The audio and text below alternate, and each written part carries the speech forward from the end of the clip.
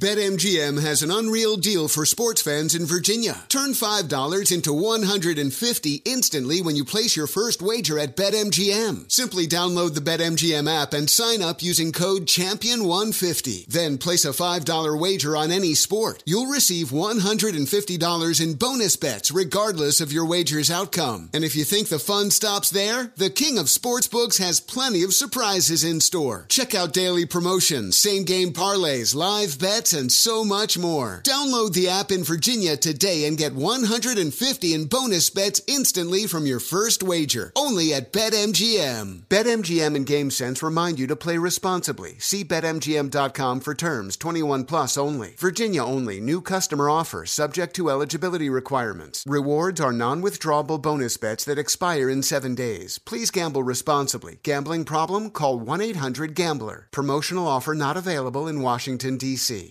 Infiniti presents a new chapter in luxury, the premiere of the all-new 2025 Infiniti QX80, live March 20th from the Edge at Hudson Yards in New York City, featuring a performance by Jon Batiste. The all-new 2025 Infiniti QX80 is an SUV designed to help every passenger feel just right. Be the first to see it March 20th at 7 p.m. Eastern, only on iHeartRadio's YouTube channel. Save the date at new-QX80.com. Don't miss it. 2025 QX80 coming this summer. This episode is brought to you by Navy Federal Credit Union. At Navy Federal, it's been the mission to help the military community for over 90 years. And not just help them, but do everything to make sure they not only grow, but flourish. That's why Navy Federal Credit Union has all kinds of great savings and investment options like share certificates with sky-high rates. So don't hesitate. Start growing your finances today with a variety of savings and investment options. Navy Federal Credit Union. Our members are the mission. Savings products insured by NCUA. Investment products are not insured, not obligations of Navy Federal and may lose value. Hi there, I'm Zach Braff. And I'm Donald Faison. We're real-life best friends, but we met playing fake-life best friends, Turk and JD, on the sitcom Scrubs. 20 years later, we've decided to rewatch the series one episode at a time and put our memories into a podcast you can listen to at home. We're going to get all our special guest friends like Sarah Chalk, John C. McGinley, Neil Flynn, Judy Reyes. Show creator Bill Lawrence, editors, writers, and even prop masters will tell us about what inspired the series and how we became a family. You can listen to the podcast Fake Doctors, Real Friends with Zach and Donald on the iHeartRadio app, Apple Podcasts, and wherever you get your podcasts.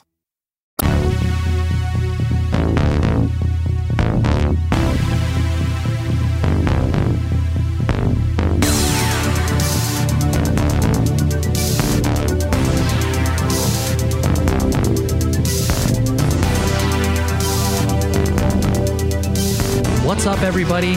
Welcome to 100 Words or Less, the podcast. I'm your host, Ray Harkins, present and accounted for in regards to the documentation of independent music in the form of an interview. Because what is better than a in-depth interview with a person that you may or may not care about, but you definitely care about this whole music scene, this DIY, punk, hardcore, indie rock, whatever it is you label it. That's what I'm trying to cover, because it's I was actually reflecting and kind of like looking back on some previous episodes, and it's very rare where you could have, hardcore bands existing alongside pop punk bands, existing alongside of, podcast hosts, singer-songwriters. Like, I just love the wide brush that I can paint with here and have you along for the journey. So thank you. I appreciate that. And we are continuing our march through the state of North Carolina and focused on that particular scene because it's always engaged me. And I've always found a large number of bands that have come out from that scene that have been very important to me. And today we've got Jon Tuttle, the bassist of Codeseven, which is a often spoken about in certain circles, but frankly, needs more recognition as far as I'm concerned, because there's a ton of bands that exist out there that, have either been profoundly influenced by Codeseven or toured with them back in the day with an old band of theirs that they are now creating new music that has been influenced by Codeseven. What I am trying to say is Codeseven is incredibly important, and I think you would be doing yourself a disservice if you did not check them out, if you hadn't heard of them before, or revisited one of their old records if you were like, oh man, that's right, Codeseven, really good band. But Jon Tuttle is like I said, the bassist, and he is one of three brothers in the band, which is crazy to think about. But yeah, I got familiar with them maybe about, I don't know, early to mid 2000s or whatever, but got a chance to play a couple shows with them, and just great human beings. And I was excited that I was able to hook this up. More on that in a moment, but you need to rate, review the show on whatever podcast platform you're listening to this on, whether it's Apple Podcast, Stitcher, wherever it is you consume this thing. Please leave a review, because it helps percolate the shows to the top of the charts or whatever it is. But basically there's some intrinsic value in you doing that, and it's not going to take you any time at all. Even if you're writing a review, that'll probably take you 2 minutes. So I would appreciate that if you do that. And how am I doing? I appreciate you asking. I know that I've been kind of belaboring these points as of late, this how are you doing? Because I think it's important. I think it's important to stop and legitimately want to know how people are doing. And whether that's friends, family, because, everybody, how are you doing? Oh, pretty good, just moving right along. And sometimes it's obviously not appropriate to push, if you're just acquaintance with the person, completely understood. But I care about you in the way that I've felt you care about me as well. So I'm just keeping you up to date. My mental health is doing progressively better, and I'm really, really happy. So I've been visiting a therapist for a couple weeks.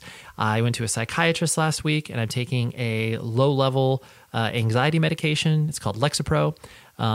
And, I've only been on it for a couple of days, so I don't necessarily feel any different. But, I've been told around 2-3 weeks is when you start to feel, that kick in, whatever that may mean. And I'm just excited to go on this journey just to make sure that, all of the stuff that I'm experiencing in my head, am able to find a place for it. Am able to find, peace and calm and, all those things that we were searching for.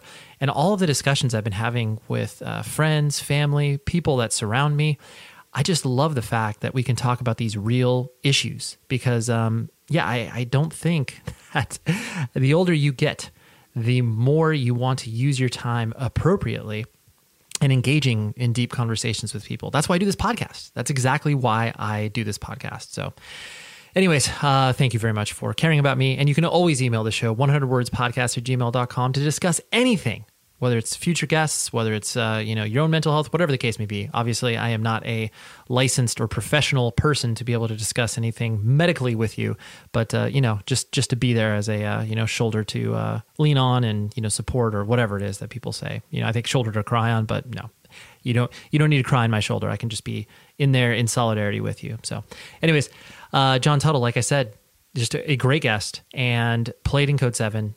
Unbelievable band. And we get into it because they had such an interesting career, and they definitely became a band's band where every band wanted to tour with them, and they relentlessly toured for, a good 4, 5, 6 years where they were just on the road constantly, and always got to see them. They definitely stayed at my house a few times when they came through town, and, played a decent amount of shows with them.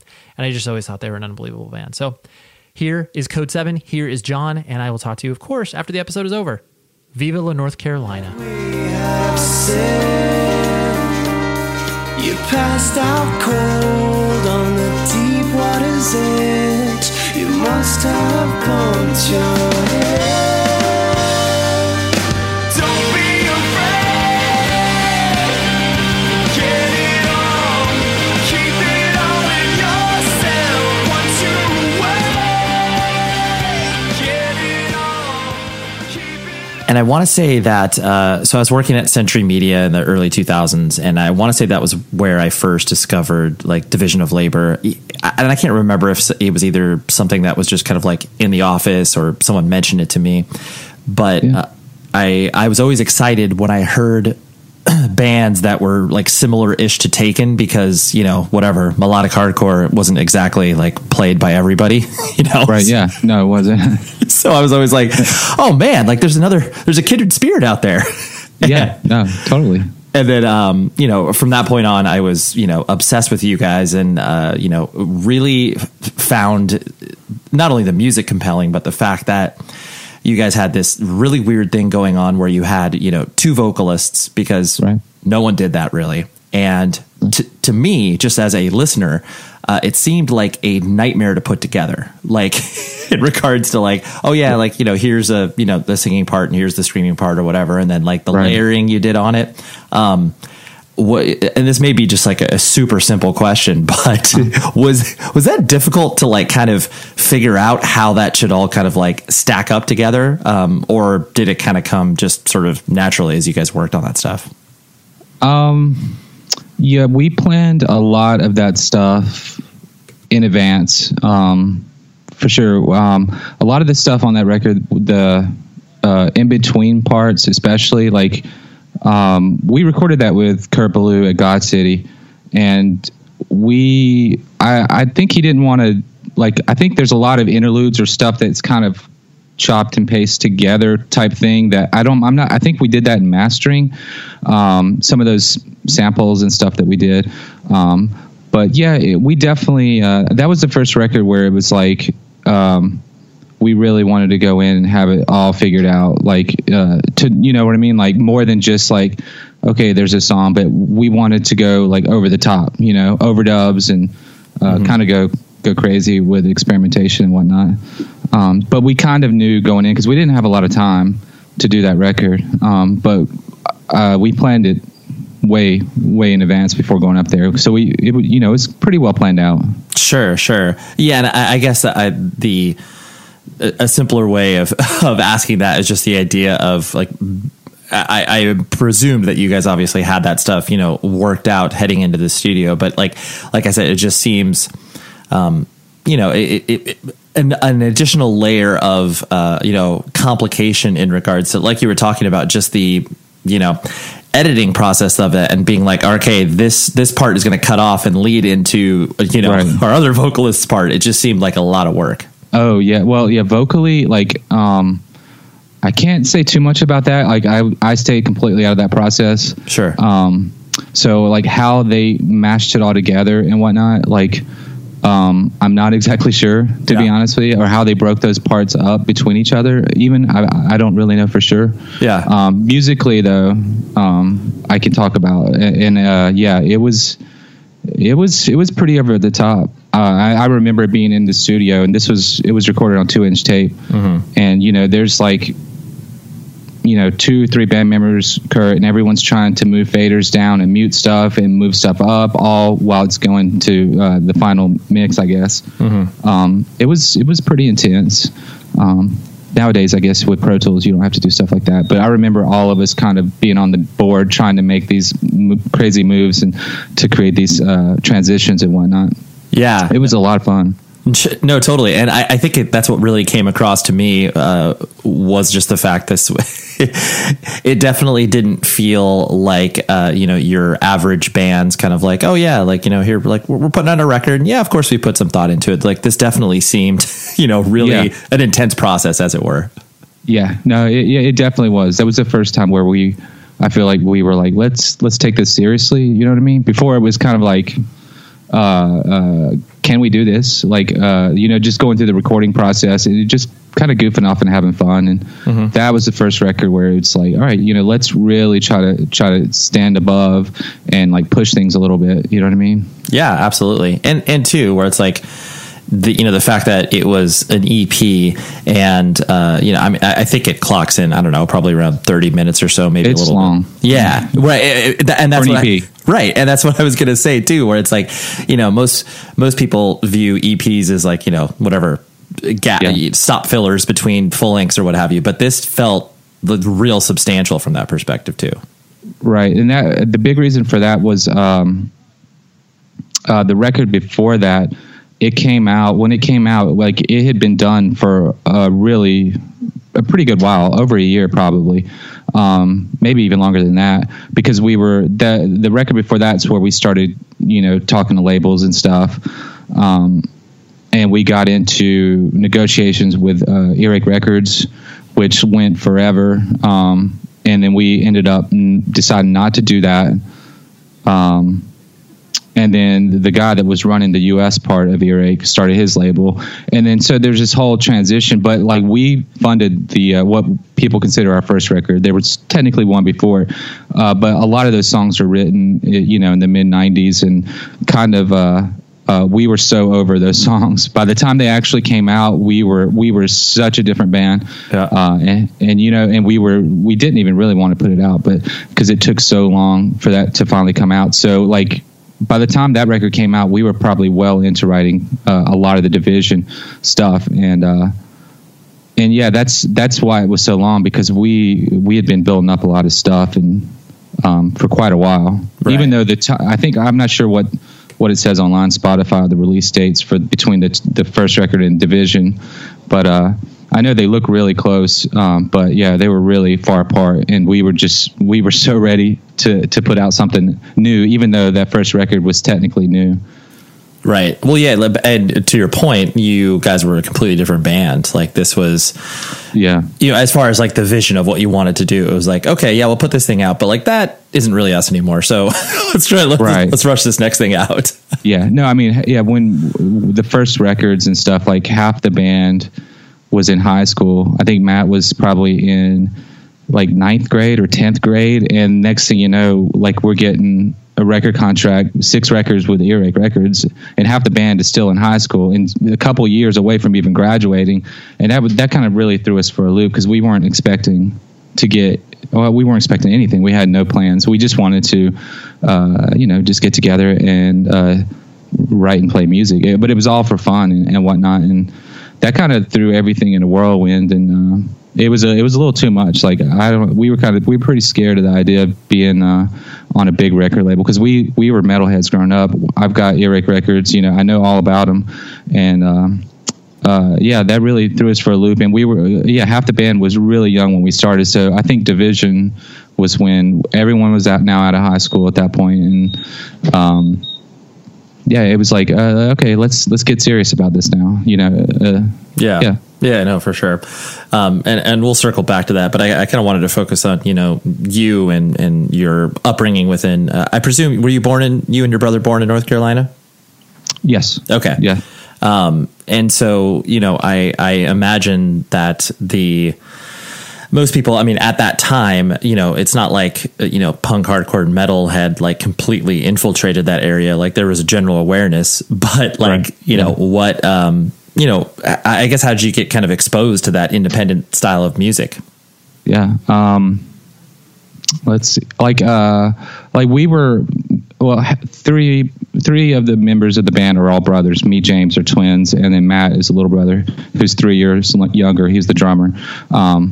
And we were growing up, we were straight metal. Like, it started in the 80s with like glam, and it was always kind of a quest to find, the next heavy. It was always heavier, you know what I mean? Like we were always, anything that we could find that seemed more progressive or heavier. And the hard rock stuff, that was all, this is before internet, obviously. So so it was the really aggressive music is, once you find thrash and you get MTV and it's like, oh, there's an Anthrax video or whatever. So that was kind of our headspace. We weren't really into we didn't know much about any of the punk stuff growing up at all. And then, in high school, we were still like, it was like, Dream Theater and Carcass, and that's what we were still listening to even in high school. And I think in 11th grade, we went and took a class for music production, and it's where all the schools within the city would come together. And that's where I first met some kids who already had bands, and they were playing shows and they were making their own shirts. And I had no idea you could even do that. Yeah. My mentality was like, oh, you just wait for a record label to offer you a contract or something. Like, you know what I mean? Totally. And these kids, like meeting some of the kids from other schools who were a lot more punk rock stuff going on in those other schools, and they already had bands. The venue here that they were playing shows at, they had recordings. I'm like, wait a second, like, is this possible? Right, you can do this? No, it was huge, mind expanding, and so that's when I started to learn about that there is a local scene. It wasn't really heavy though, and that's what we really liked. It was in Winston. It was really just like punk, sure. Maybe a little pop, a little crust, but mainly just regular straight ahead punk, which I wasn't really all that into, but I loved seeing like the DIY thing and like seeing everyone just, we'll book the shows ourselves. We'll bring the PA, we don't need, it doesn't have to be fancy or whatever, Yeah. And that was where it was like, oh, okay. And that's where we start learning about, probably, Quicksand, and then eventually, the Victory Records stuff like, Earth Crisis and Snapcase, and that's where everything really changed for us. Sure. And it was full steam ahead after that. Right. And I imagine, it is not, your guys' experience is not common in regards to the fact that, 3/5 of the band is siblings. Right, And like, that's weird because like, normally, I know. Maybe you're going to get like, whatever, two brothers playing in the band. But, so I'm going to guess too, that a lot of the influence that you guys were, kind of like learning from one another, where it's like, whatever, you would find a band and you'd show your brothers, or one of your brothers would find a band and show it to you guys. Like, were you all kind of like ping ponging off each other with that? Yeah, for sure. It was, music discovery, like, cause we kind of hit a wall with metal anyway. Cause I felt like there was nobody was doing anything more extreme or progressive, and everything started to sound the same. So when finding like the hardcore world, that just like, it was like this refreshing, everything, it was like, everything sounded new and fresh. Everything looked different, and everything in metal had gotten so stale. It seemed like everyone was just doing the same thing, a different version of the same thing. And we were way burnt out on it. So when discovering the hardcore stuff, like, it was just like so fresh. It's exactly what we needed.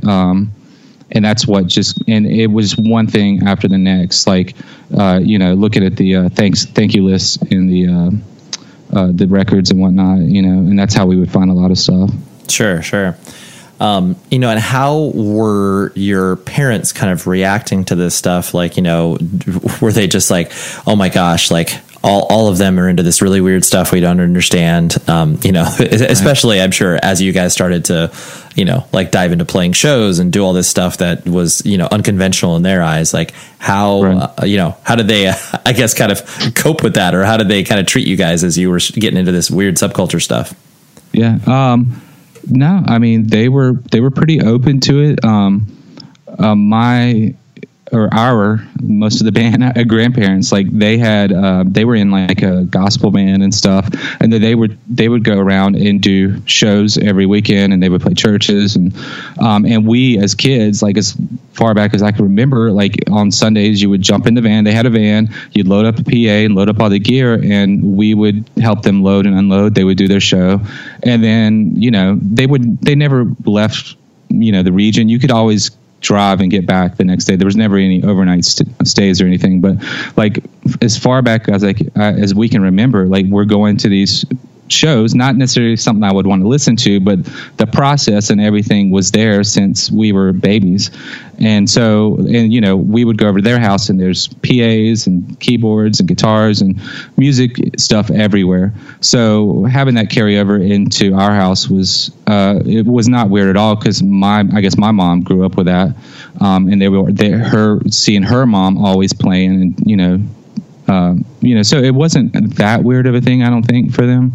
And our house was the practice house too. So everything happened. We were making crazy noises, getting the cops called every couple of weeks. But yeah, they were pretty supportive. They didn't really care. That's cool. I like that central concept too of the gathering place. Like, every, teenage band, that's fortunate enough to have that experience of, whatever, one of the band members being like, oh yeah, like we're practicing at my place, and my parents are cool with us making noise from like 12 to 4 on a Saturday. And like, the parents are happy because, all their kids are under their roof, under their supervision, they can bring them, string cheese for, snacks and stuff, like that. Yeah. Just that protective nature can kind of be intact, even though they may be doing something that is not, conventional from that perspective. Yeah, no, I mean, they never really complained. Even having, I mean, we had the cops called on us so many times, but they never really. There were some neighbors who really just hated. Yeah. I mean, because there was a ton of kids that would come over and hang out, and get rowdy a little bit, skateboarding everywhere. But they didn't like it. But but for the most part, they handled it pretty well. They, to be honest with you, they may have handled it better than I would personally, because I don't know. I have a 15-year-old now, and he's really into playing and stuff. So I may be getting a taste of that coming up pretty soon as well. But so they handled it really like they were champs. Yeah, I really like the idea of the call coming into the precinct, and it's like we got to go to the Tuttle house again. Yeah. No, it was very much like that, and they were like, look, you guys sound pretty good. Witness the dawning of a new era in automotive luxury with a reveal unlike any other as Infiniti presents a new chapter in luxury, the premiere of the all-new 2025 Infiniti QX80. Join us March 20th live from the Edge at Hudson Yards in New York City, featuring an unforgettable performance by Grammy and Academy Award-winning singer, songwriter, and composer, Jon Batiste. The all-new Infiniti QX80 is unlike any luxury SUV you've ever seen. Smart enough to anticipate your needs, even before you do. Every line, curve, and detail was thoughtfully crafted, so everything for every passenger feels just right. Don't miss it. Mark your calendars and be the first to see it March 20th at 7 p.m. Eastern, only on iHeartRadio's YouTube channel. Save the date at new-QX80.com. 2025 QX80 coming this summer.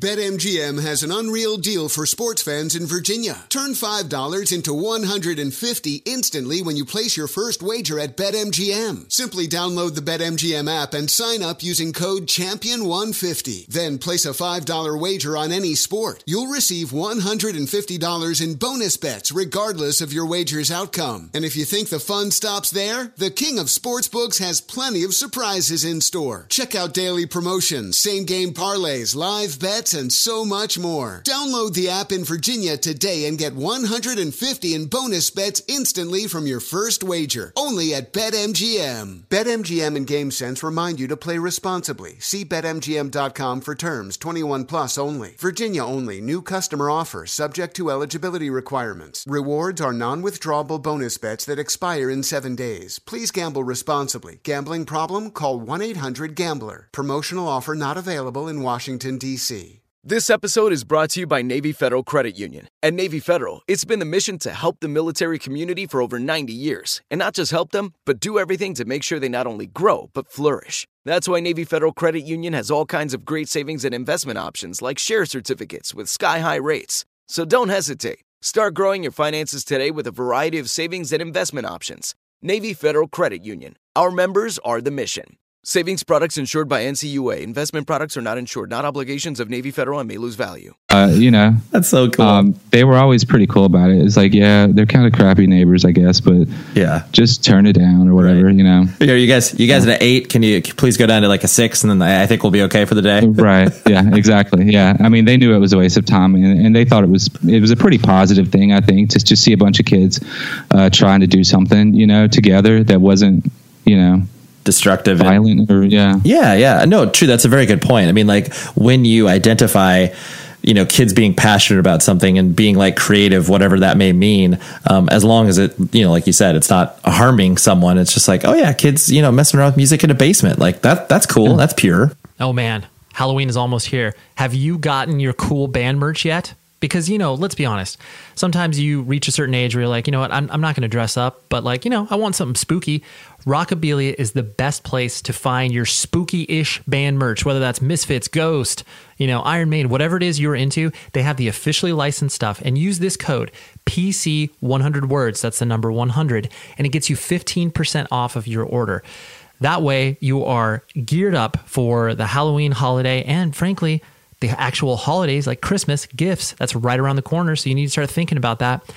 And what I love about the company, independently owned, great people, fast shipping, amazing customer service, like top to bottom, they know what they're doing. And they've been in business for, I want to say like 20, 30 years. and it's officially licensed stuff. So the band gets paid on every single piece of merch that's sold. And plus, they got everything you could possibly want, from beanies to long sleeves to hoodies to posters to, I'm fairly certain they have like scarves and like neckerchiefs.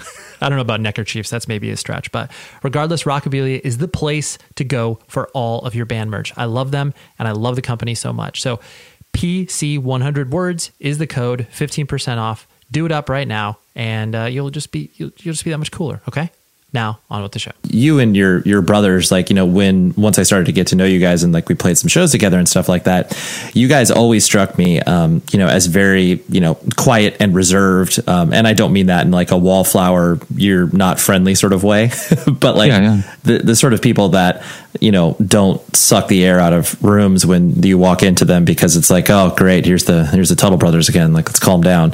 We're not like that. We stay in the back and prefer to go unnoticed. Okay. Yeah. That's kind of our style, I guess. Right. Have you guys always kind of like collectively sort of, you know, been that, or was there a time where, you know, because I mean, especially coming from a twin perspective, I'm sure that there's that idea like, okay, I got to have like my lane and like carve my own identity out from that.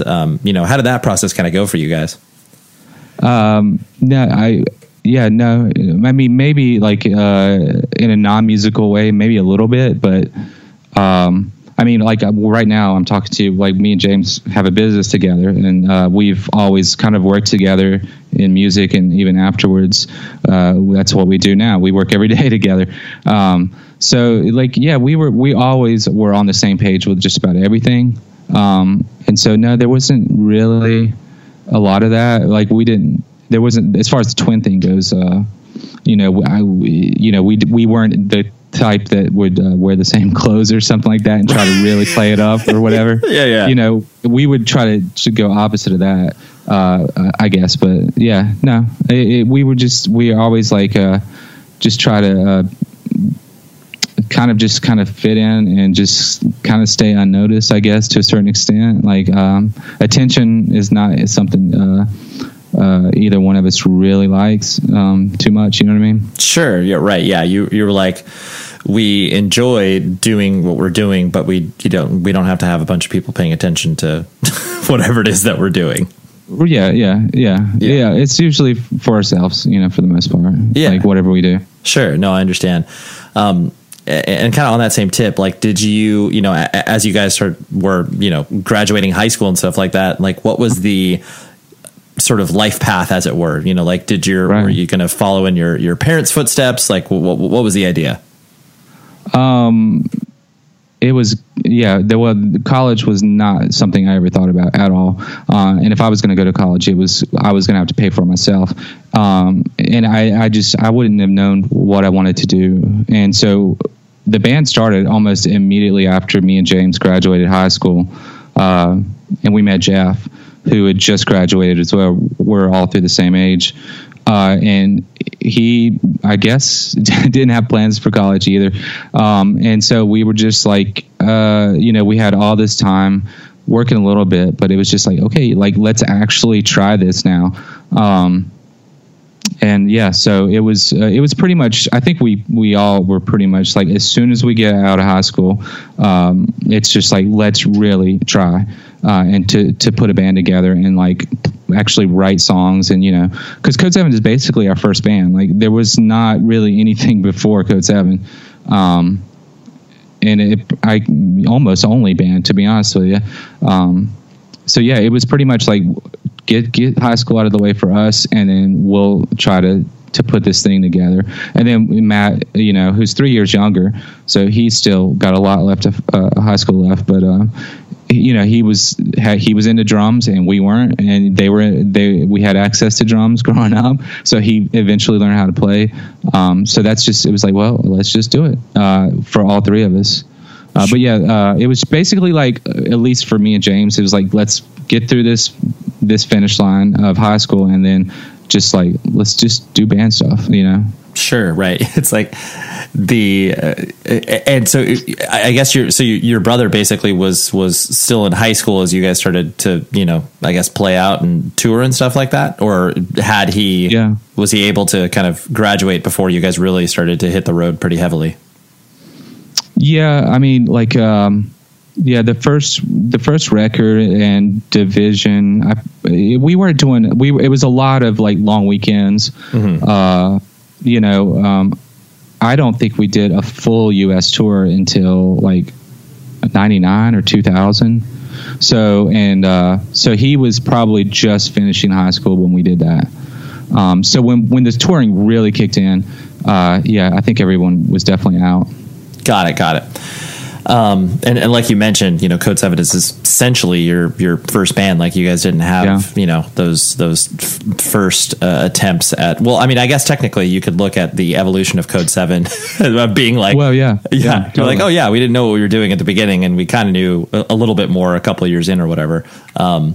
Oh yeah, it's kind of documented. If like every record is different, and maybe that is the growing up part is documented with our music, which I actually noticed that in quite a few other bands too, where I feel like once you get into your 20s, it's like it seems to stabilize a little bit more, but yeah, for better or worse, it's definitely, you can see it's there. You can see what we were thinking as we were getting older. Yeah, no, well, and it is, I mean, people can point at other bands where it's just like, I mean, a band like AFI is an example. It's like, right. That's like literally their first band, and you can see the evolution of that, where it's just like, oh yeah, like they were a terrible punk band to begin with, and they get like got a little more polish on it or whatever, and so it's like, yeah, when you're able to do that, it's awesome because people can see the trajectory, as opposed to like, oh yeah, I was in a bad punk band initially and we were called this, but then we broke up and now we're called this or whatever. It's like, right, yeah, totally. Yeah, you're like, well, no, we're just called this one thing. We've just changed a lot.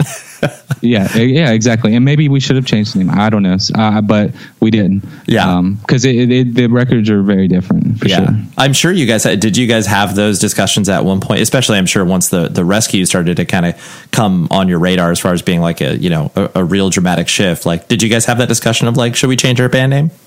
I'm sure it was mentioned. I think when Dave left the band, so we went down to one singer between Division and Rescue. I know there was definitely we thought about it, but I don't know. It didn't seem like that big of a deal. But I don't think we knew what we were about to write either completely. Oh, that's true. So we just kind of went with it. And we were already under contract with the Music Cartel. I think we had one record left with them. So we just, I don't know, we just kept it. Yeah, you just stuck with it. Yeah.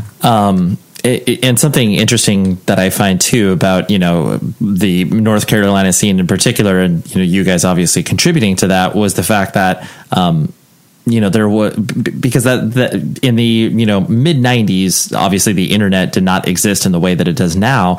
And, that's essentially when you guys started to, play out and play shows and stuff like that.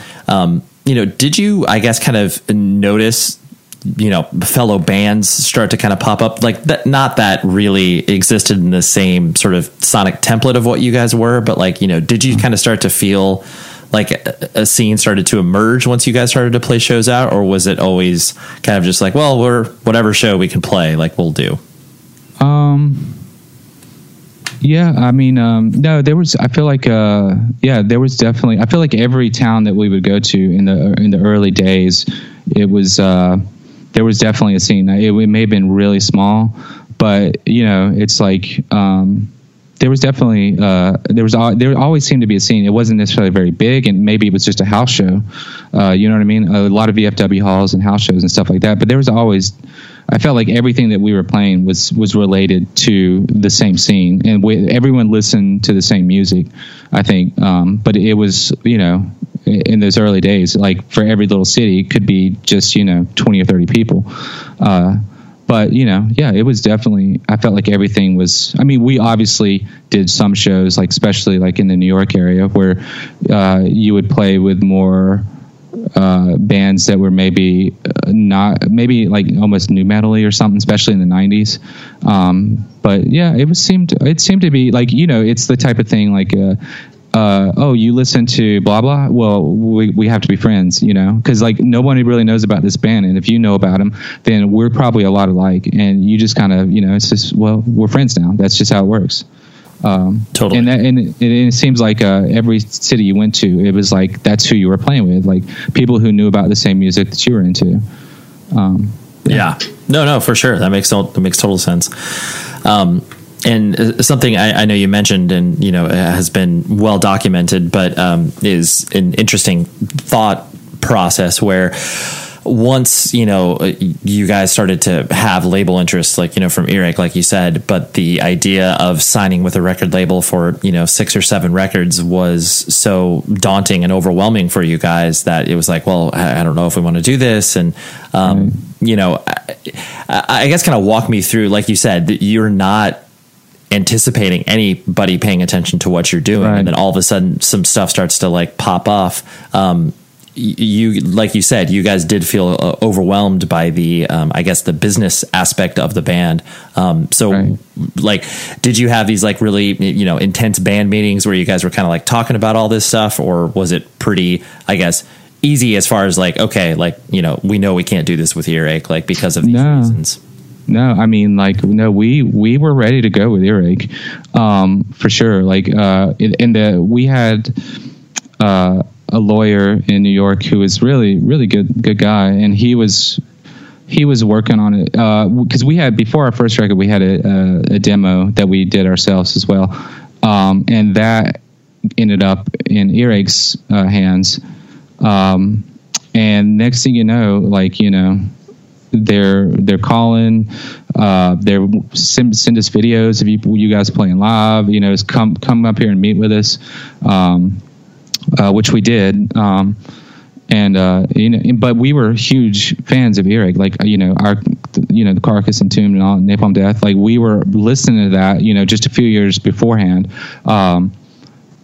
So yeah, we were like, okay, but the 6 records was crazy, but I think that's one of the things that was throwing us off, because it started out smaller, and then the number seemed to get higher, and it was just taking forever. And I mean, they're signing us on some of pretty much the first music we ever wrote, like not just as a band, but maybe there was 1 or 2 songs before that, but those songs in the first demo, that's the first stuff like any of us really ever wrote. And that is about to get us a deal with Earache Records, which was kind of like, wait a second, like, I don't think this is how it's supposed to work. Half the band is in high school still. And it was overload. And you started to see a little bit of like a little bit of shadiness from Earache, how they were trying to adjust contracts without saying anything. According to our lawyer, anyway. Obviously, we didn't notice any of that stuff, but so yeah, we were just like, you know what, forget about it. And the guy that ran the U.S. part was starting a new label, and he was like, oh, we'll just do a couple records and it'll be chill. And we were like, well, that sounds like a better way to start.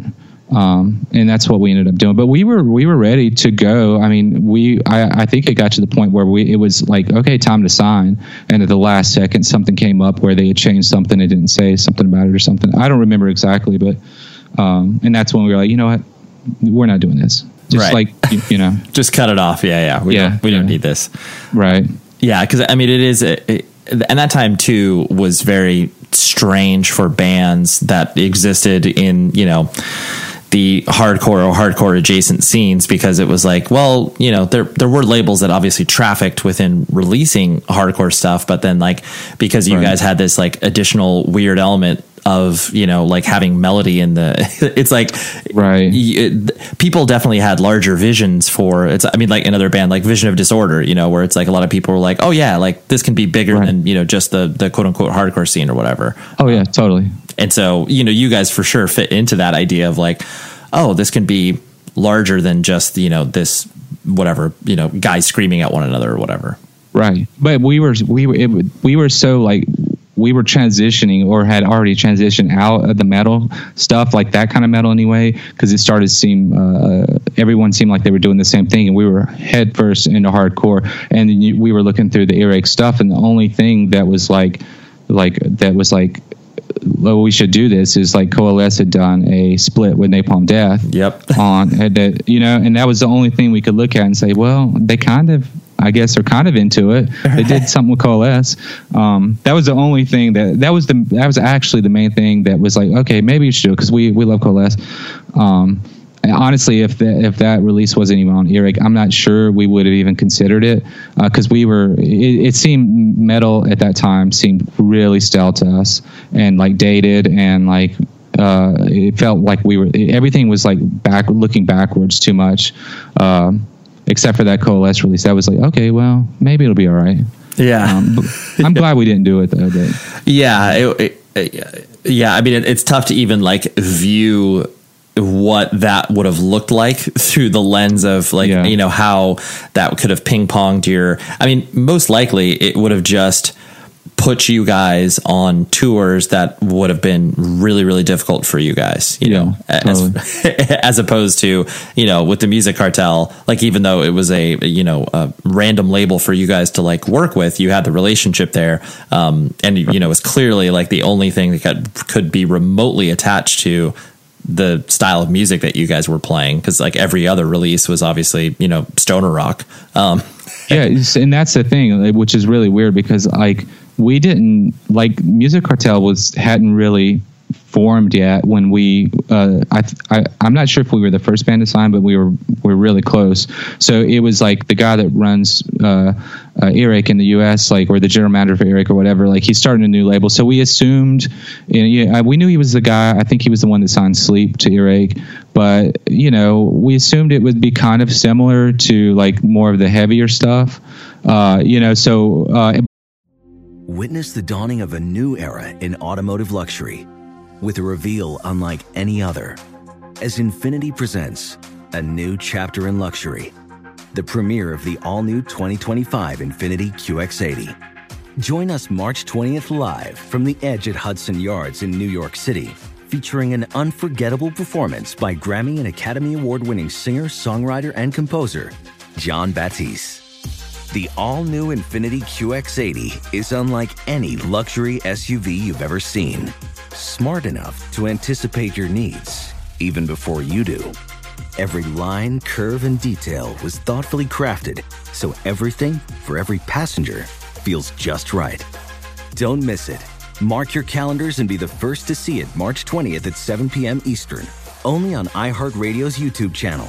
Save the date at new-QX80.com. 2025 QX80 coming this summer.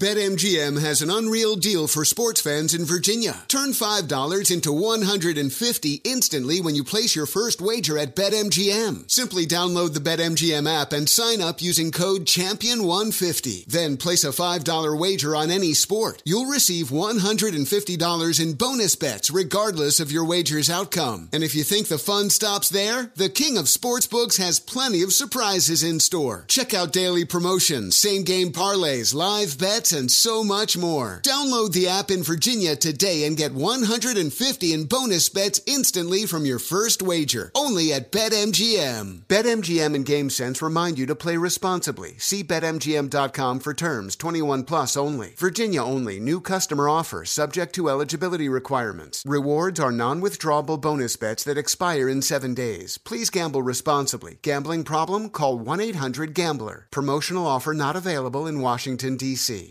This episode is brought to you by Navy Federal Credit Union. At Navy Federal, it's been the mission to help the military community for over 90 years. And not just help them, but do everything to make sure they not only grow, but flourish. That's why Navy Federal Credit Union has all kinds of great savings and investment options like share certificates with sky-high rates. So don't hesitate. Start growing your finances today with a variety of savings and investment options. Navy Federal Credit Union. Our members are the mission. Savings products insured by NCUA. Investment products are not insured, not obligations of Navy Federal and may lose value. But it was a brand new label. He was out on his own, but we really liked him a lot. So it was new for us, but it was new for him, which I think we kind of liked. But I know for me anyway, I assumed it was going to be a little closer to what Eric was doing. And And then I started seeing the releases come out. It's like, oh crap, we're on a stoner rock label. Yeah, totally. I did not see that coming when we signed, which is fine. It's cool. He was way ahead of the curve on that, to be honest with you. But yeah, when we signed, we had no idea that was the label that he was planning on building. Yeah. It was just something new for him, and it was new for us, and it seemed like a baby step, and we were way more comfortable with that. In a world where everyone is confined to their homes, society begins its largest binge watch to date. In the hallowed library of Hulu, or perhaps on a shelf of DVDs you haven't looked at in a decade, is a show that perfectly encapsulates life in the early aughts and launched a friendship that would inspire millions. Hi, I'm Zach Braff. And I'm Donald Faison. In 2001, we starred in Scrubs, a sitcom that revealed a glimpse of what it was like to survive a medical internship. As Turk and JD, we explored guy love. Nearly 20 years later, a lot has changed. We're not Supermen, but we're still best friends. Given the mandatory lockdown, there's no better time to relive the series that brought us together in the first place.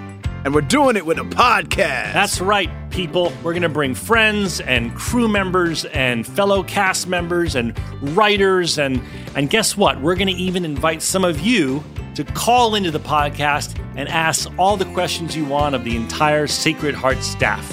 Join us for Fake Doctors, Real Friends on the iHeartRadio app, Apple Podcasts, and wherever you get your podcasts. Special shout out to our boys and girls at Bridge 9 Records. I love the label so much. And, you know, we've been talking about Agnostic Front recently, and I've played some of their recent clips, and that is still awesome. You should go pre-order all the cool stuff they have over there. But there's a new band that you may not have heard of called Spiral Heads. And they're from the New York, Boston area. But check out this lineup.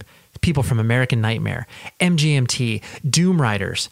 And it has the whole sort of like Damned Buzzcock scenario. Like basically it sounds like SST Records should have released this in the 80s. This thing blew me away. I didn't have any idea what this was until Chris sent me the MP3 and I was like, oh my gosh, this slays. So I'm going to play a little bit of it for you.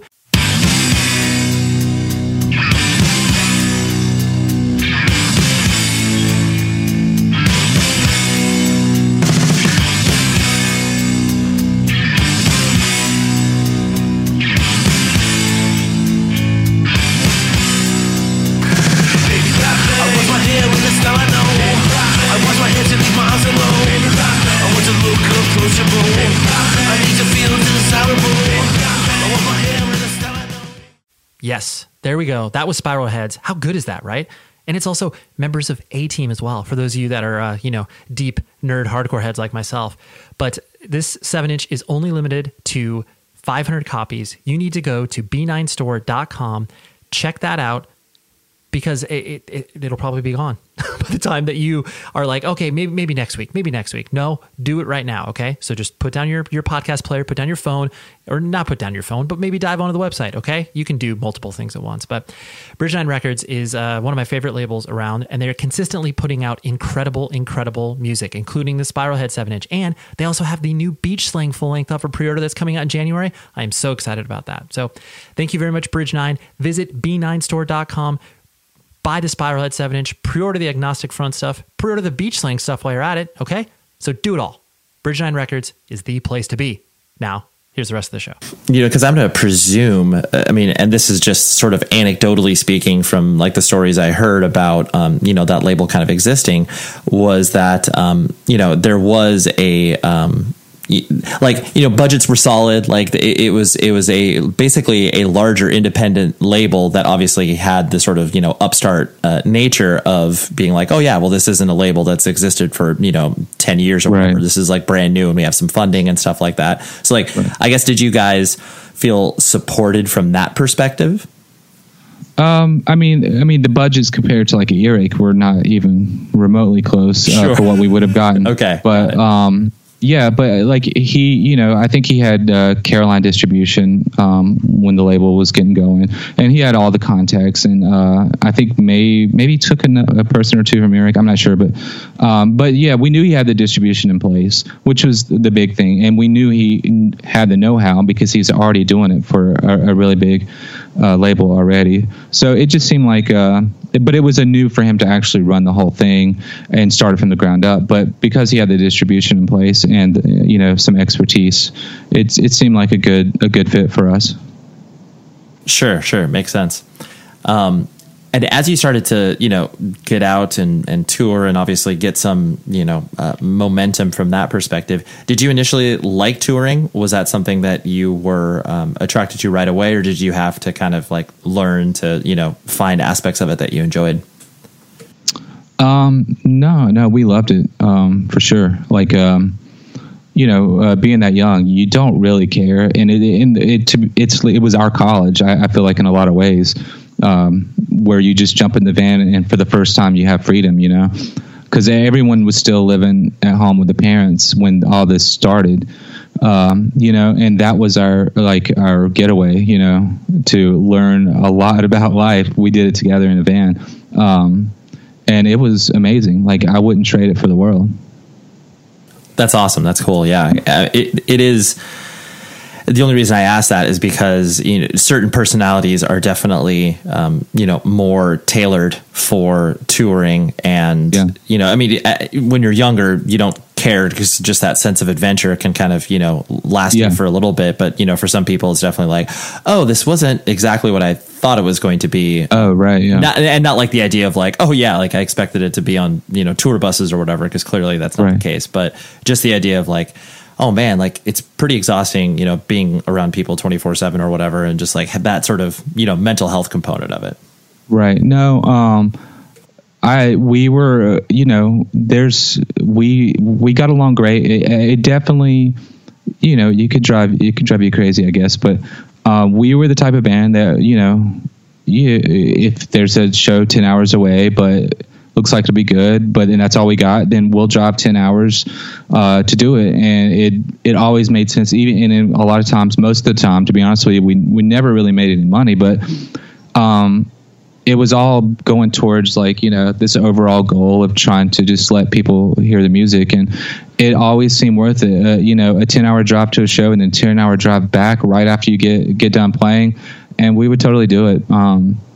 As we got older, obviously, in the later years of Codeseven, for sure, that's when it got harder, not necessarily because of being around each other a lot, but just like financially, it's like, oh crap, I'm an adult now. Somewhere along the way, I turned into adult. I have responsibilities. Kid is on the way. Oh crap, this is getting a lot harder to do. And those are the types of things where when it got hard, when the responsibility stuff started kicking in. And that's, and that definitely pretty much wore the band down, to be honest with you. So in that respect, but it wasn't, if financially it was working out for us, we probably would have kept on going. You know what I mean? It wouldn't have been like, we can't handle each other. Maybe a little bit towards the end. But yeah, it was more, it's like, oh, we're an adult now. We have these responsibilities, and it's getting harder to do those things. For us, we make more money when we stay home, not when we go on tour. Right. You know what I mean? That's just how it always was for us. Totally. But yeah, I mean, yeah, like you guys, it looked like, and from my experience with you guys out on the road, it looks like you obviously built your lives around the band, where it's just like, okay, we come home, obviously, like it'd be either break even or make a little money, but not to the point of where obviously we'd be able to subsist on that for a couple months at a time. So it's like you worked transitionary jobs or whatever, or you had like work in bars or whatever. But that was the hustle, because you guys were like, well, yeah, we just want to still focus on the band because we're excited about these opportunities or whatever. I mean, it was our business for the most part, and we loved it, and we were willing to do anything for it. And sleeping in a Walmart parking lot, it was whatever.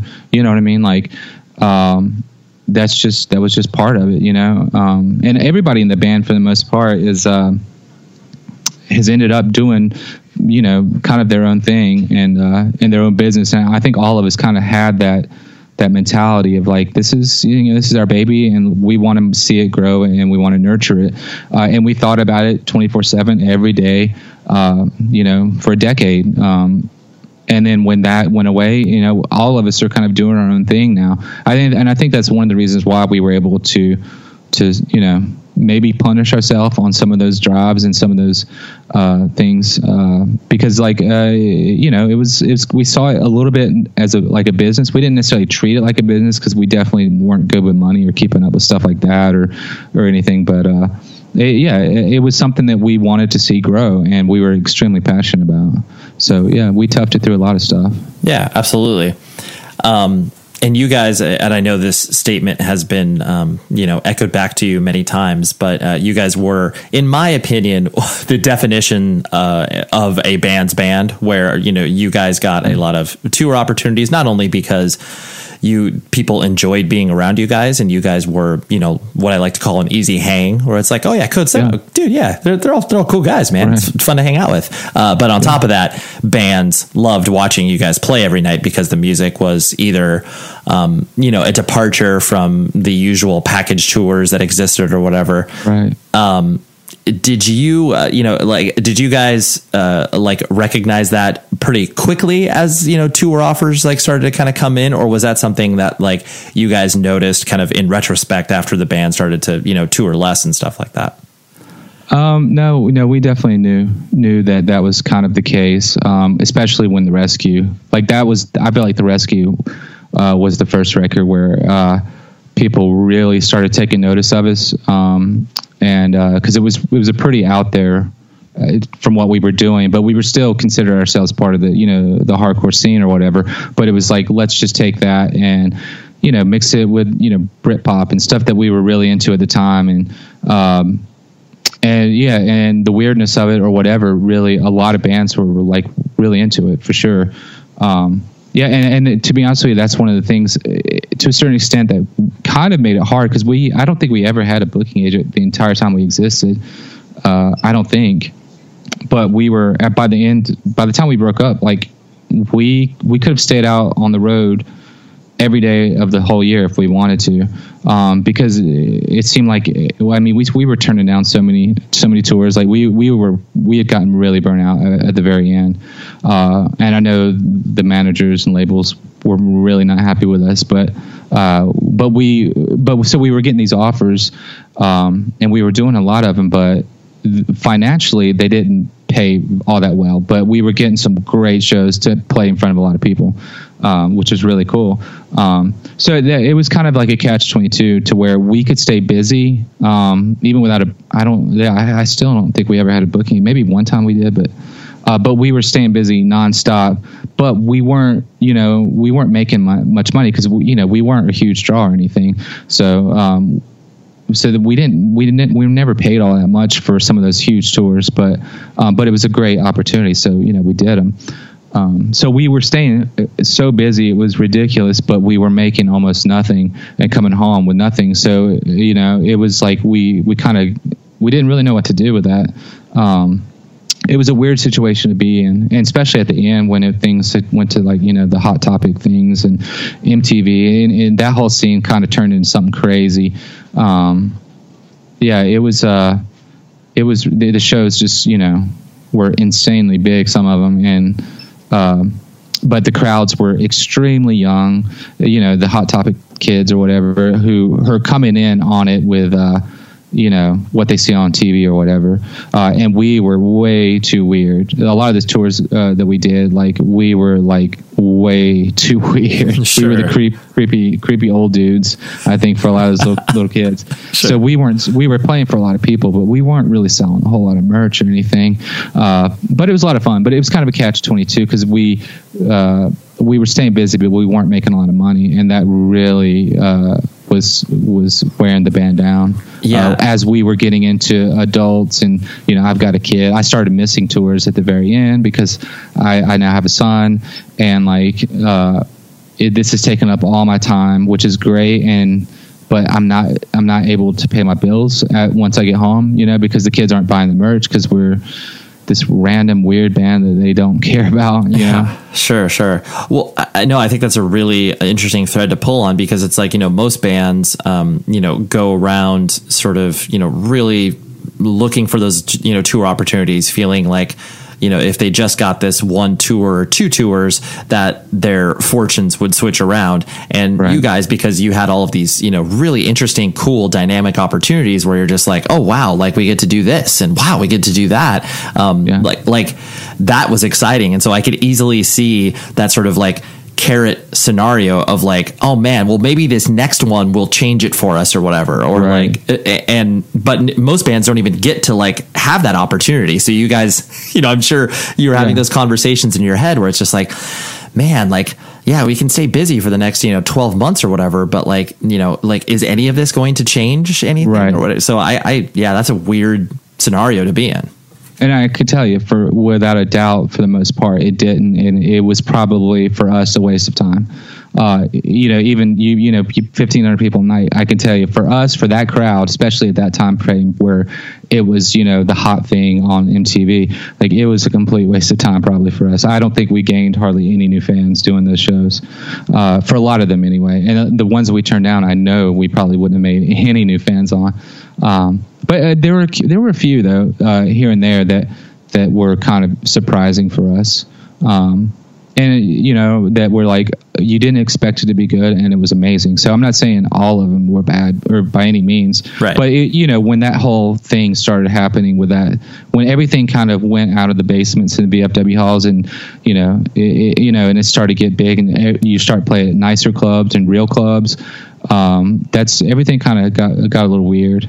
I'm glad I got to see it and experience it, kind of get caught up a little bit in it. You know what I mean? But yeah, it definitely wasn't, we weren't writing music for those kids at all that were, filling up those huge, venues.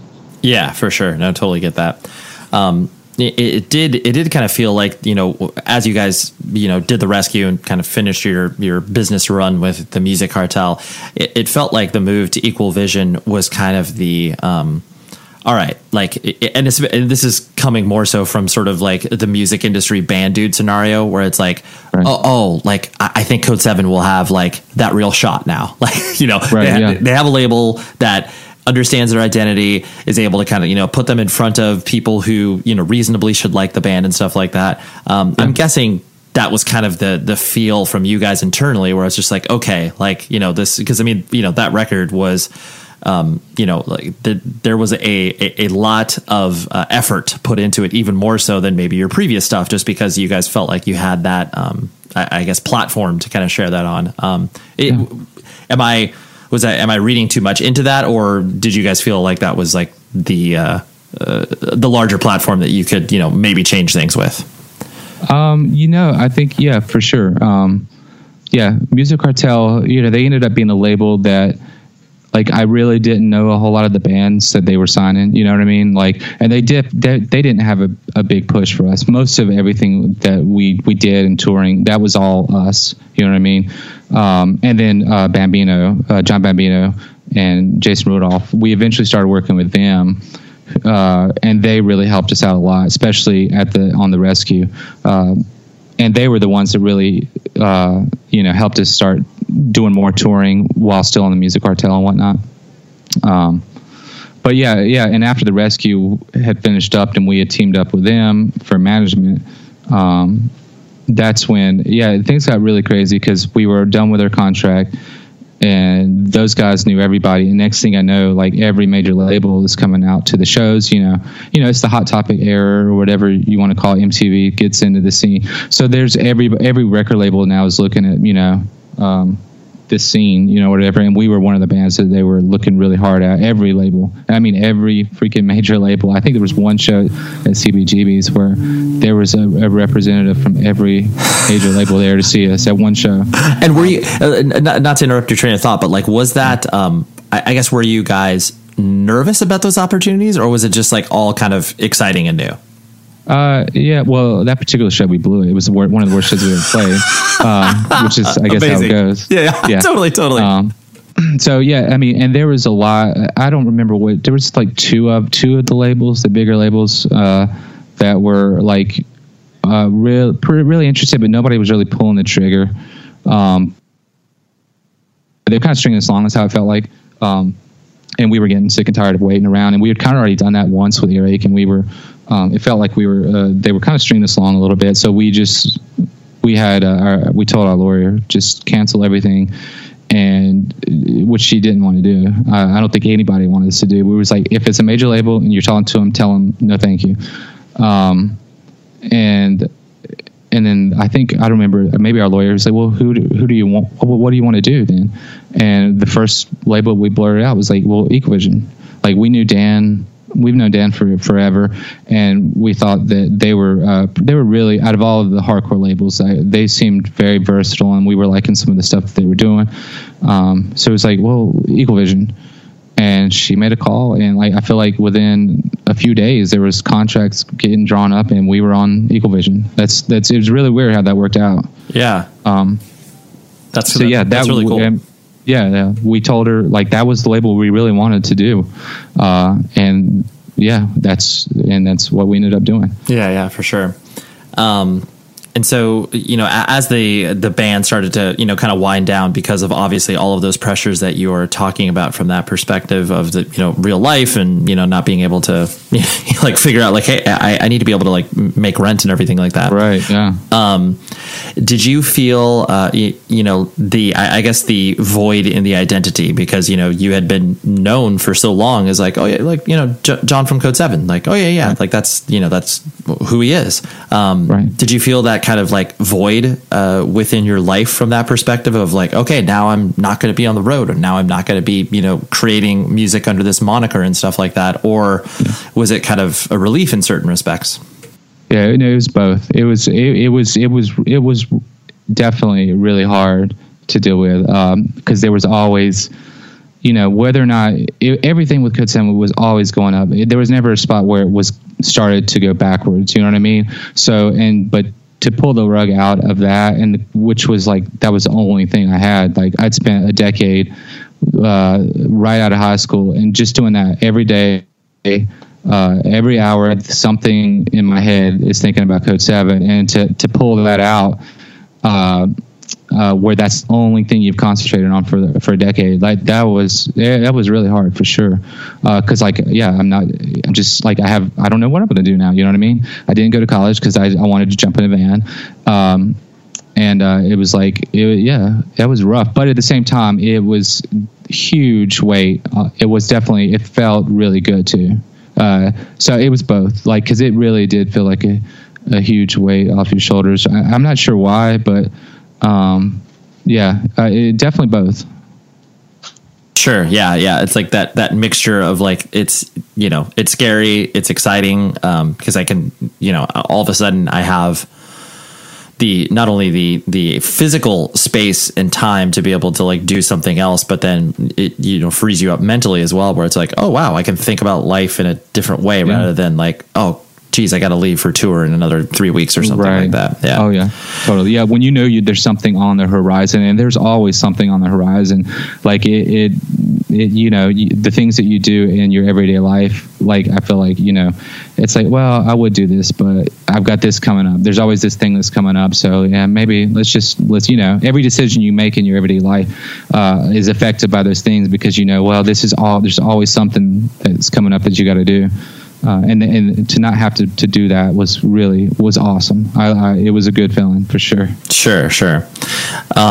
And so, I mean, you mentioned you have a 15-year-old son, and, towards the end of the touring experience, like, you were not participating because obviously you wanted to be present in your son's life. Right. Yeah.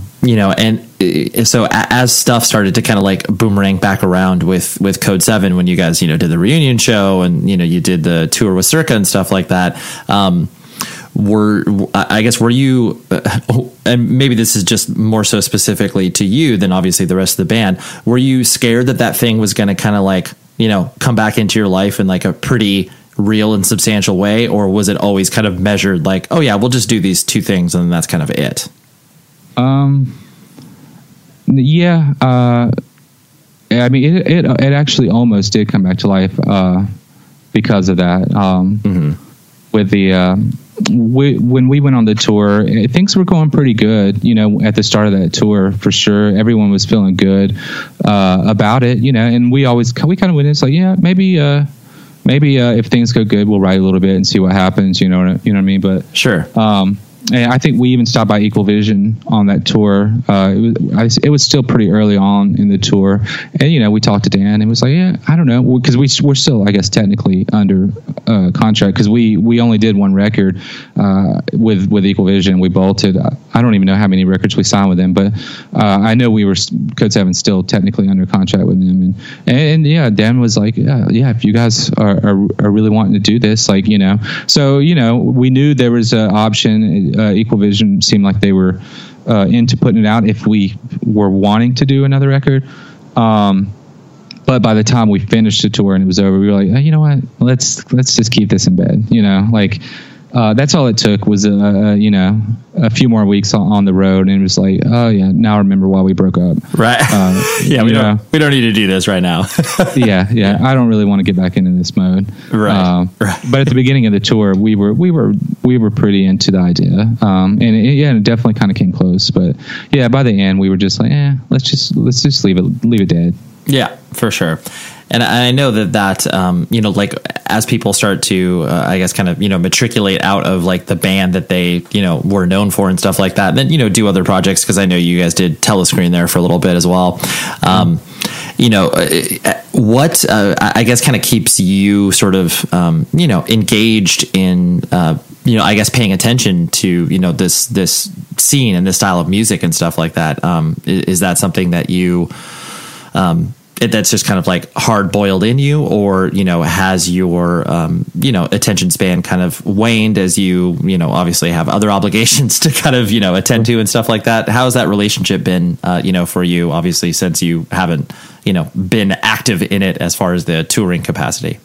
Right. No, I still, for sure, I keep up with it. I think, right after the band broke up, I didn't for a while, and I feel like when the band was together, to be honest with you, like there was a lot of the new stuff that was happening that I wasn't even aware of. A lot of bands that were coming up that, because we were so into what Codeseven was doing, like we weren't really paying attention to what else was going on. You know what I mean? And then after the band, I probably did, and I wasn't. The scene in general, at least the parts where I feel like we ended up touring with, I don't know what the word of the genre you would call it, but it wasn't something that we really listened to, and it seemed like a lot of it was going that way, and we weren't really, you know what I mean. So like we didn't really keep up with that part of it at all, but like like we still definitely keep up with the scene, and but not the big stuff. You know what I mean? Like, I saw Birds in Row not too long ago and loved it. Like, that's the type of stuff. It's like that's why we got into this is bands like that. You know what I mean? Like, sure. I saw Neurosis a couple weeks ago. Took my son to see them. Which I haven't seen them since like 1996 or something. I don't know why it took so long, but I really wanted my son to see him because he's gotten really into a lot of the same music that I like, and he has shown me a lot of stuff like of music that I didn't know about. For sure. But yeah, totally keep up like that. That. I consider, I think for most of us, but like that scene and whatnot, like it's kind of like definitely kind of who we are. Like that's how I see everything kind of revolves around like that ideology and whatnot. You know what I mean? Mm-hmm. I may not be active in it or go to as many shows. Sure. But yeah, it's definitely part of the DNA for sure. Well, and it's exciting too that you can be influenced by like your son showing you stuff, and like that's that's pretty exciting to be like, oh yes, like here's another collaborator, like I can show him stuff and he can show me stuff, and yeah, I wasn't that you weren't expecting that at some point, but it's just like that's cool that exists. No, it blows my mind. Like he's went through my whole catalog, and he actually listens to it. Like if my dad had done that with me, forget about it, Yeah. I would have went the opposite direction. Totally. You were like, I am not even participating in any of this. Right. Exactly.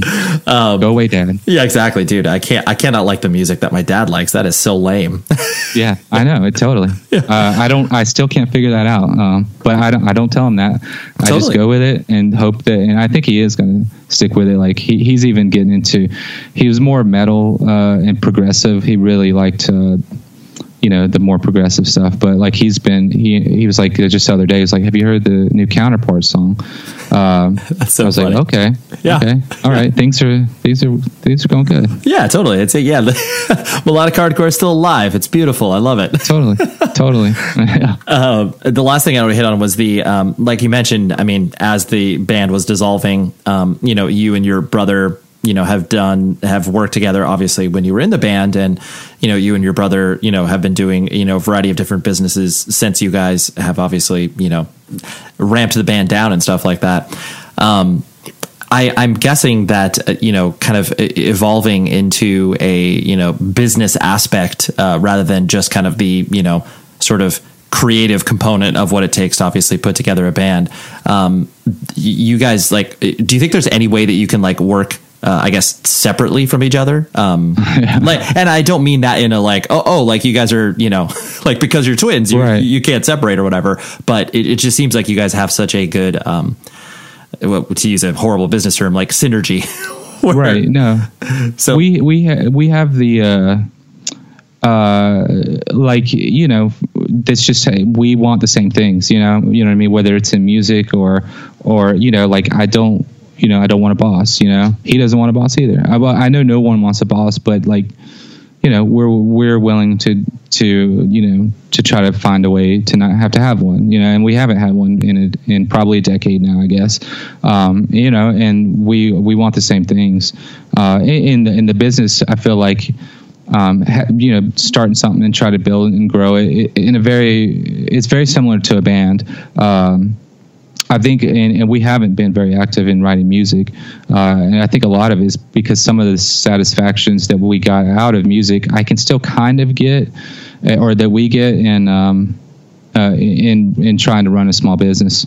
And Eric has a brewery and he's about to open a second bar, and Matt's been mastering, and all of us have kind of gone down our own path that I think we get similar. It's definitely not the same. It's probably not quite as good as getting to really be creative with music, but like I think it kind of keeps us somewhat satisfied, I guess, because we haven't been very active since Telescreen was kind of active, but none of us have really done anything since then, and maybe that's partly because of it. I'm not sure. Yeah, well, I mean, the idea of building a business, no matter how large or small the ambitions are, it can feel obviously very similar to doing what a the same sort of work and machinations of what a band is. And so I could easily see the why that would be like, well, yeah, like this feels like this is my creative output now, as opposed to getting up on stage and playing bass or whatever. Yeah, I mean, totally. And we tried. I think all of us have tried to do the band stuff. And I'm totally hoping I say it every year. I say, I'm going to get through the holiday season and this is going to be the year. Yeah. And it doesn't happen. But the desire is there. So much. There's so much creativity, I think, that's being built up. Like I could do something pretty quick. But I don't like the idea of... and I did try it once with a band to where like, every Wednesday you get up for a couple hours after work and drink some beer and try to write some music, and I tried that and I just did not like that at all. I want to put everything into it, you know what I mean? Like the idea of just casually doing it and I want to write something. If I'm going to take the time to write music, I want to, and it's how Codeseven, how we thought as a band was like, let's push things farther. Let's really try to do something that's like going to be different and going to make people think a little bit, and like really try, because just writing some songs is not that hard, but to write something that I'm happy with anyway, it takes a lot of work, and I want to devote every second of every day for months thinking about it, which is how we did back in the day. And like that, I just don't have the time to do that right now. So I think, I really don't want to do it. If I can't do it the way that I want to do it, I tried the whole Wednesday night practice, and it just wasn't for me. Yeah. Well, I mean, in the same way that like bands that are able to like write over the internet and send riffs back and forth on Dropbox and like do that, right. Like that can work for some people, but then other creative collaborations like that just won't work. And so especially as you get older, it's like yourself, where it's like, oh yeah, this is how I know I can be successful in this, and like it's just it's not the time or the place right now. So I completely understand where you're coming from. Yeah, I want. If I'm going to do it, I really want to try. You know what I mean? I don't want to do it because like I have this urge to get on stage, and get free beer. I really want to like put my best foot forward, and if I can't do that, I'd rather not do it. You know what I mean? Yep. I think a lot of people, maybe they don't feel that way, but I think for me, for James, I think as well. Like it's really, it's a passion. We're extremely passionate about music and writing it, and like the idea of not putting everything into it. I just don't really want to do that. I don't want to put anything with my name on it that didn't have everything put into it. You know what I mean? Yeah. Oh no, I totally get it. Well, there you have it. That is the definitive history as spoken by Jon Tuttle in his experience with Codeseven. But it was also just really nice to get to know him a little bit more because, like I said, played a few shows with him and his band. And, sometimes these relationships develop very, very quickly. And then other people, it's like, cool, I get to know you and I hang out with you a little bit. But then, no follow-up after that. It's kind of, honestly, it's kind of like how people in sort of the entertainment industry in Hollywood, you do a movie with a person, you have a really intense experience, and then you don't see him again for 10 years.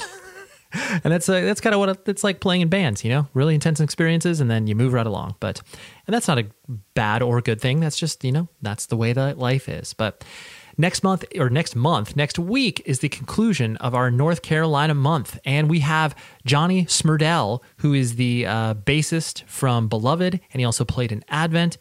I adore both of those bands, and I was really excited to have Johnny on the show because, we got to talk about a lot of stuff that I was always curious about because, both, particularly Beloved, they had such an interesting impact on, sort of melodic hardcore and heavy music that a lot of people just, came and went really, really quickly. Only one LP and one EP. So that's what we got next week. And thank you as always to Bridge 9 and Rockabilia for supporting the show. And until then, be safe, everybody.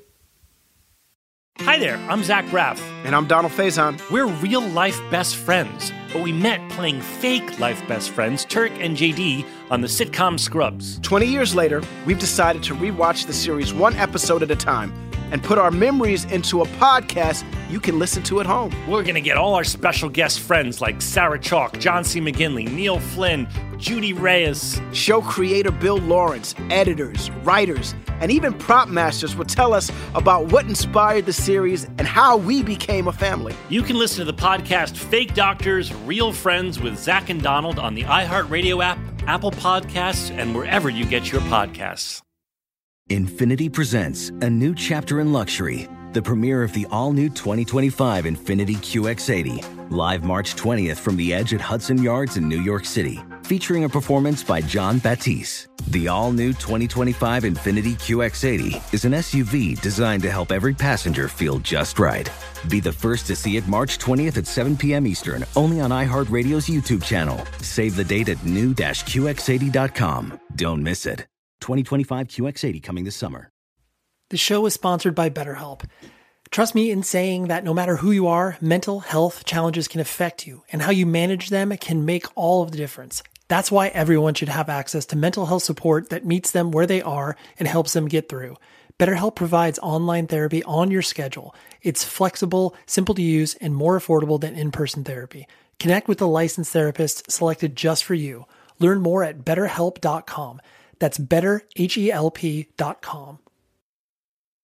Farm to store in days, not weeks. That's 80 Acres Farms. Did you know most salads travel over 2,000 miles to reach your plate? But not 80 Acres Farms. Their crisp salad greens and herbs are food less traveled. They stay fresher for longer in your fridge. My salad lasts all week long, which means less food waste and easy meal planning. Oh, and did I mention there's zero need to wash these greens? Because 80 Acres Farms uses zero pesticides. Visit 80acresfarms.com to learn more and find their salads and salad kits at your local Harris Teeter.